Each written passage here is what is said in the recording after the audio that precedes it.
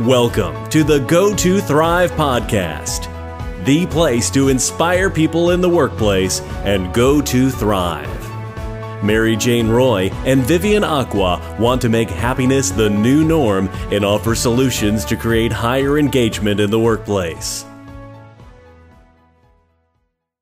Our Go to Thrive podcast guest today is Julie Winkle-Gialloni. Julie is the co-author of Help Them Grow or Watch Them Go, and helps organizations enhance learning, engagement, retention, and of course, the bottom line. Welcome, Julie. Thank you. I've been looking forward to this. We too. And can you tell our audience something about who you are and also include something that they won't find on your LinkedIn profile? You bet. So I am an author and speaker and consultant and instructional designer based in Southern California, and I really focus on the leadership development, talent development sorts of topics. And I've been in this business for longer than I'm willing to admit. I've decided when you hit 20 years doing something, you just say 20 plus. So I'm in the 20 plus arena. And what's not on my LinkedIn profile is that I've just got a phenomenal family, a husband and two grown kids who keep me balanced and grounded and growing and happy myself. Nice. And Julie, I just have to ask you, because I didn't think to ask you before we started the podcast, did I pronounce your last name correctly? You were darn close, Mary Jane. It's a real mouthful. So it's Giulioni. And how someone named Julie could find a husband named with the last name Giulioni is just beyond me. I really love the guy, obviously. Obviously. Thank you. And Julie, can you then share, just as a way of breaking ice, etc., share a favorite quote and why this resonates with you? There are so many to choose from, but I guess what comes to the top for me is a quote I heard years ago that's just really struck with me, and it's, we teach what we live. Such a simple handful of words, but it so applies from my perspective, in the home with our kids, in the workplace with those around us. We're always leading by example. Someone's always watching, and the question just is it the example you want anybody else to follow? That's lovely. Yes. Thank you. Our world is big, but where would you go if you would travel someplace for a month? Oh gosh, so many good options on that one too. But I think it would have to be Southeast Asia.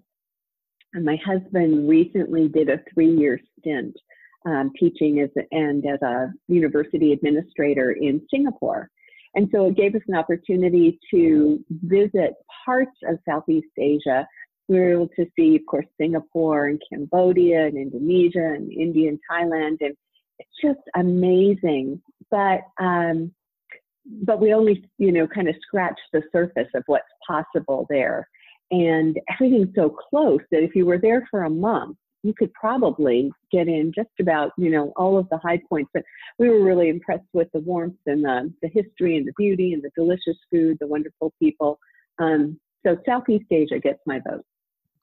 Sounds good. Include Vietnam on your list. Yes, deal. And Julie, I'm curious if we get into some of what you teach and share through your speaking engagements, through the book, but your personal definition of career development, what it is and what it's not. Please share that with our listeners. That is such a great question. And I think it really is the crux of the work that I do. I talk with folks day in and day out and ask exactly that question. And what I'm finding and what I'm kind of gravitating toward is the idea that when we put the word career in front of development, things get pretty complicated. So if you don't mind, I'm going to answer your question a little bit differently. Let's look at the development piece of it. So my definition of development is the growth, the learning, the expanding of capability and contribution that I believe is part of our DNA as humans. I think it's, just such an internal drive to keep learning and growing, being able to do and contribute more to the world around us, including the workplace. When we add the word career to that, and we take development into the realm of career development, suddenly things get really complicated and people default into kind of positional, chess playing, ladder-oriented thinking, and we lose the essence of growth and instead start focusing on movement and where I'm going to be next. And it becomes much less organic than what I believe, that the human drive here is. I also believe it becomes much less authentic when you're copying somebody else instead of following your own path. Yeah, you're right. And, organizations are trying really hard. I mean, it's impressive, and they're to be thanked for thinking about how can we create these paths and whatnot. But you're right, that might not be my path. And so we find people walking these paths, aspiring to growth, sometimes for the wrong reason. And it's not congruent with who they are and how they want to express themselves in the workplace. Julie, when you're talking to organizations, do you get pushback on this? Because obviously the goal would be to have the learning and development of an individual centered around what is going to benefit the organization.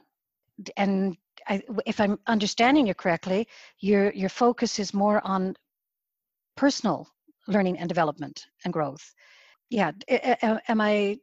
Does my question make sense to you about the pushback? It does. Yeah. No, it's a really good question.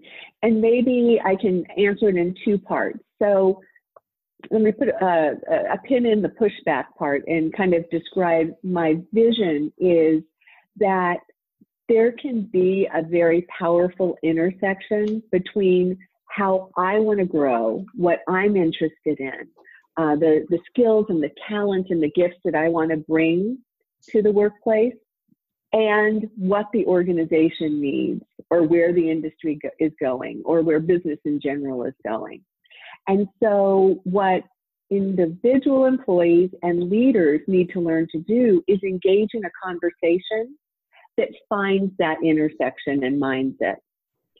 Because as I work with organizations, I've not found an individual yet where, upon teasing this out, there's not a way that their growth can support the organization. Because it's got to be win-win. If it doesn't support the organization, why would the organization be investing, in a development effort? But if it doesn't benefit the individual, we've got way too much on our plates these days to invest our time and energy and brain power in something that we don't really feel is where we want to be going. So the key is helping leaders and employees alike develop the skills around conversation where we can find where that overlap exists. And when we do that, then there's no pushback because it's a win-win. Everyone's getting their needs met.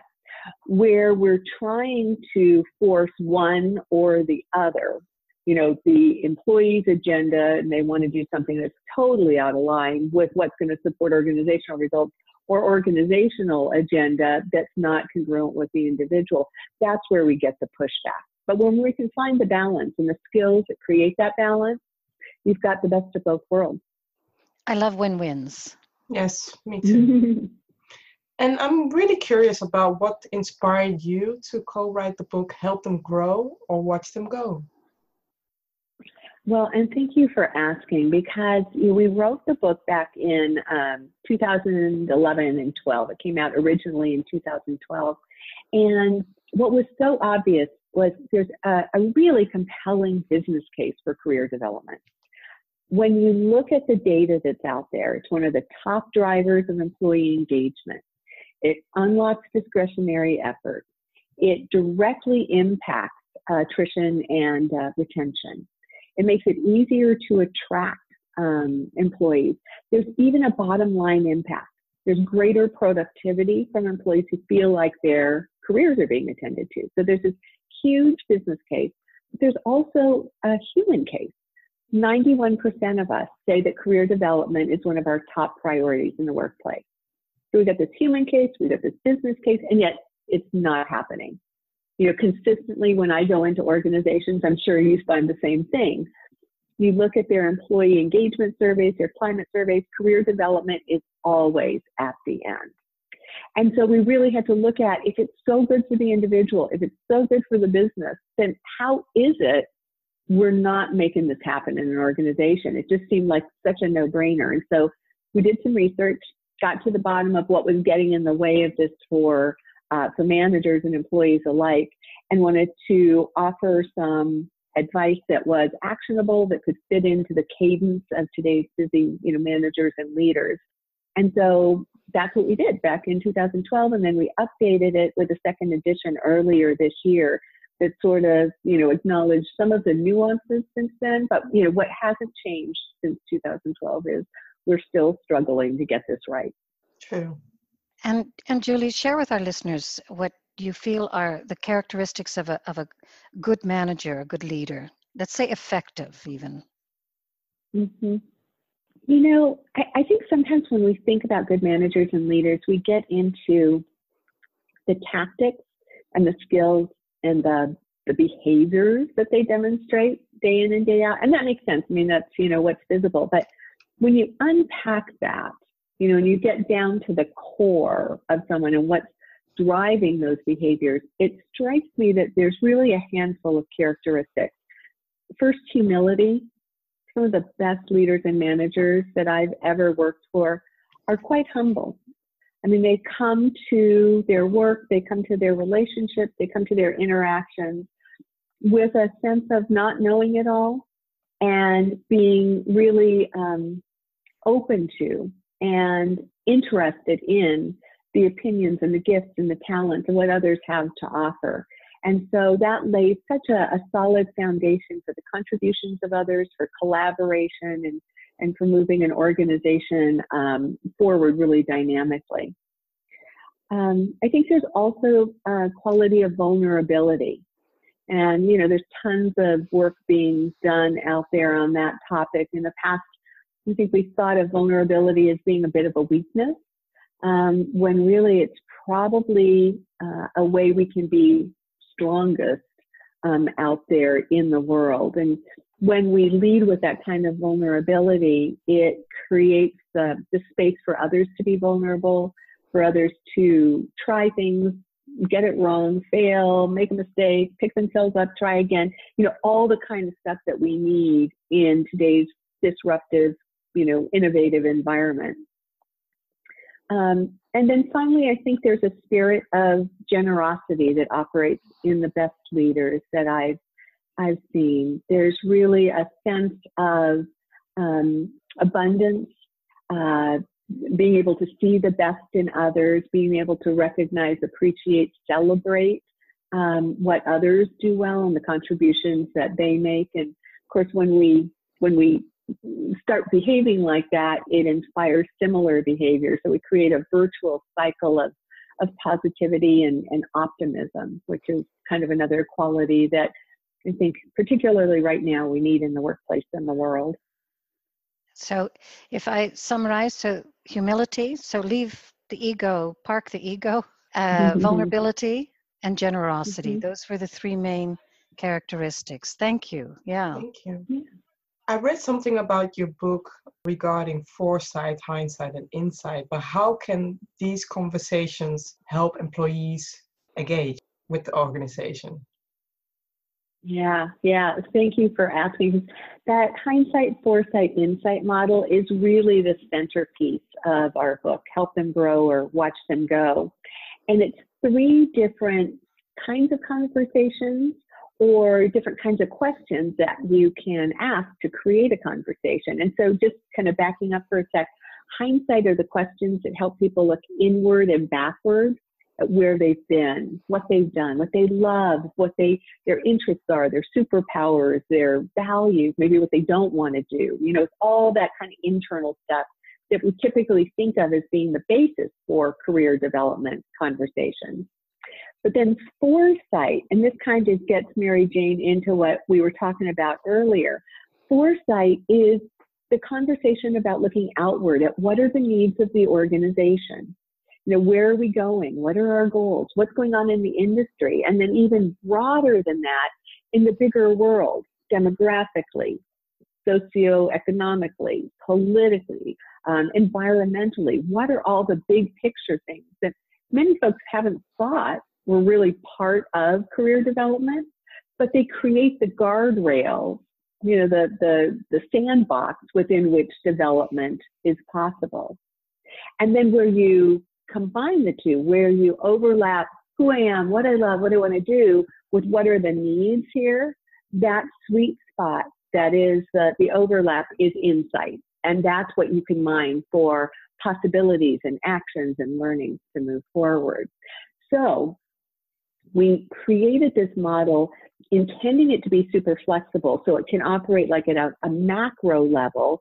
It can guide those annual big conversations we have with folks about career development. And it creates a conversational arc and momentum to move that forward out into the workplace. But it also operates at a more, micro level. And that would be, you can ask one question from hindsight, one from foresight, one from insight, and you've got a short but cohesive conversation. Or you can ask one of these questions with the spirit of curiosity. And in 60 or 90 seconds, you can cover a lot of ground. And you're doing career development. And so that's where, and finally going to answer your question, so sorry, that was a long way around the barn, but that's where engagement happens. Because what's occurring in so many organizations is career development has become this checkbox process. Let's do it every year, let's cross it off the list, and then we'll come back next year this time, pull it out, dust it off, and start all over again. That's the antithesis of engagement. Employees see through that. They know their managers are doing the HR process, getting something off their list. When, however, leaders can find ways to slip these questions and this conversation into the day-to-day interactions that they're already having with people, when they elevate the quality of the conversation, when they're walking down the hallway to get a cup of coffee, from just how was your weekend, to what are you loving about your work? What's really getting you up in the morning and excited about coming here? Or what did you learn yesterday as a result of that client meeting? When we can elevate the quality of the conversation, that's what engagement, or that's what will trigger engagement on the part of the employee. And you're right, it doesn't take much time. You can do this in a couple of minutes and you'll have a wealth of information about the other person. Yeah. You're so right. And when we do it like this, and we're layering this, understanding, both for the individual and the manager, the depth of the relationship is a side benefit that many leaders don't think about. You're building a strong relationship that's going to lead to greater discretionary effort, loyalty, retention, all the rest of it. So there are tremendous side benefits for making that small investment of time. Then Julie, carrying on from this about the kinds of questions, what's a career development question that managers must ask their employees? What's one that you would really recommend? The one, if I could only ask one question, it would be the question, what do you want to do? And it's so simple, but so powerful. And it's very different from what most managers are asking. The standard career development question that managers pull out of their hip pocket and ask typically when they get into this conversation is, where do you see yourself in 3 to 5 years, right? It's like the corporate equivalent of, what do you want to be when you grow up? There's such a focus on what we want to be. And, throughout childhood, we talk about it, we get to the workplace, and then we're surprised when employees want to be the vice president of this and the director of that. And, and when we get into being conversations, it's very limiting because there are only so many of those positions available. You got to have the right skills at the right time, and the converge, and all the stars have to be aligned, sometimes to be that thing. And you guys have probably read this as well. There was some research done by the Institute for the Future of Work. 85% of the jobs that we're going to be doing in the year 2030 have not yet been invented. So I can want to be something and be working toward that, and it's not going to even be there, so when the time comes. So if managers could shift their conversation and the focus of these conversations from what people want to be to what do you want to do? What kind of problems do you want to solve? What kind of technologies do you want to work with? What kind of clients do you want to work with? What does career success look like? What do you want to do? Suddenly that opens up possibilities, because I might not be able to put you in the position you want to be in, but man, I could find a way as a leader to invite some of what you want to do into the envelope of your current role. And that goes back to what we were talking about before too.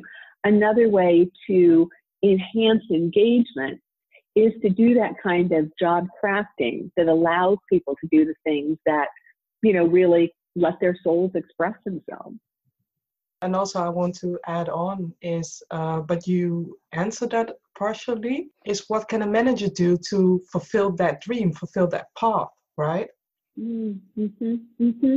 And that's a really important question. And kind of going back to the pushback question you had earlier, the pushback that we get is when managers think they have to do it. So that's another shift that needs to happen in terms of our mindsets. Is career development is a partnership between a manager and an employee. And so frequently managers avoid the whole thing because they feel like it's their job to put the employee on their back and carry them through their careers. And that's way too much to expect given everything else that's on a manager's plate. So the question really is, what can the manager and the employee together do to make that happen?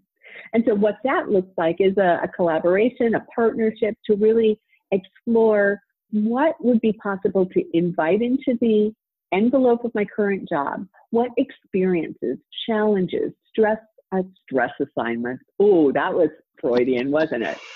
Stretch assignments that might provide just the right amount of stress. What kinds of networking could I engage in? Who could I meet? What kind of feedback could I be gathering that would help me grow? So that it's not about the manager doing the work, but about the manager supporting the employee and collaborating toward developing a self-driven plan that then the employee can own and drive forward with the support, the guidance, the enablement that a manager can provide. And the only prerequisite is that the manager has to know what it is the employee wants to do. True. Yep. Yeah. Yep. And that happens through conversation. And Julie, in your experience, what do you feel are the top 3 drivers for employees to stay or leave in a company? I think you mentioned already the learning and the growth. Yeah, career development, learning, growth, development. As we look across industries, that's one of the number one drivers, both for joining and for leaving an organization. The other one is the manager. We've heard the expression frequently, people don't leave companies, they leave managers. And that relationship is really pivotal. And then finally, the culture. I think employees are increasingly understanding what culture is, how it plays, and how it either supports or undermines them and their success, their health, their wellness. And I think employees are getting much more savvy about selecting a culture that's going to serve them. I love it. Thank you. And what is your vision for creating a sustainable, thriving workplace? At the end of the day, I think it's about leaders being in that leadership role for the right reason.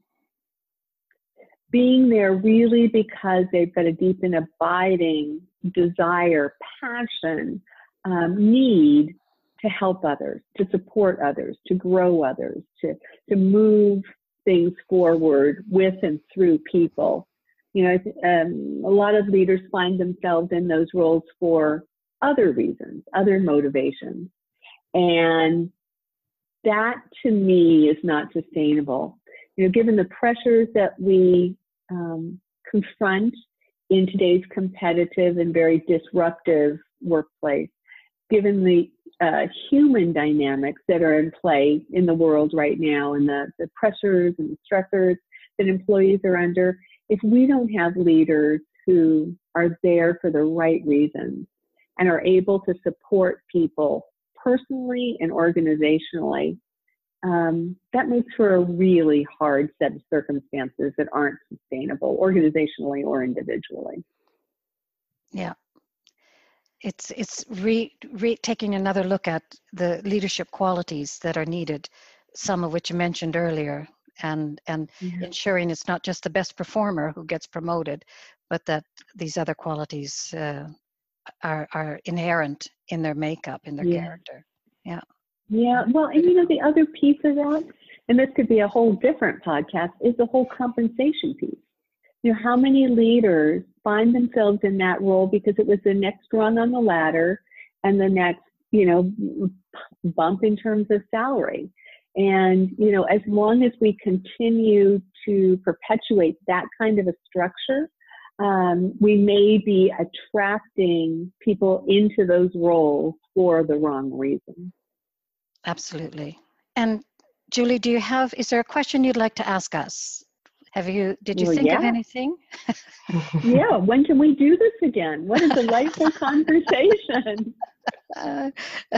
We can do this every time. We love that. That's how we started out. We love talking about these important topics. So if you have a need to just do a short bit in a different lighting, we can set up something else and do a whole conversation or a video cast. Absolutely. So just let us know.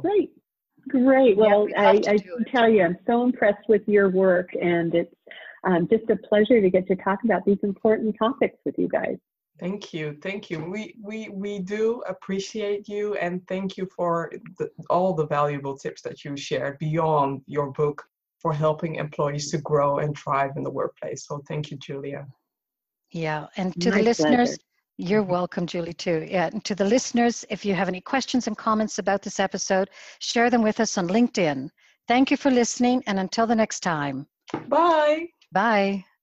Go to Thrive Podcasts empower people to be happy before, during, and after work.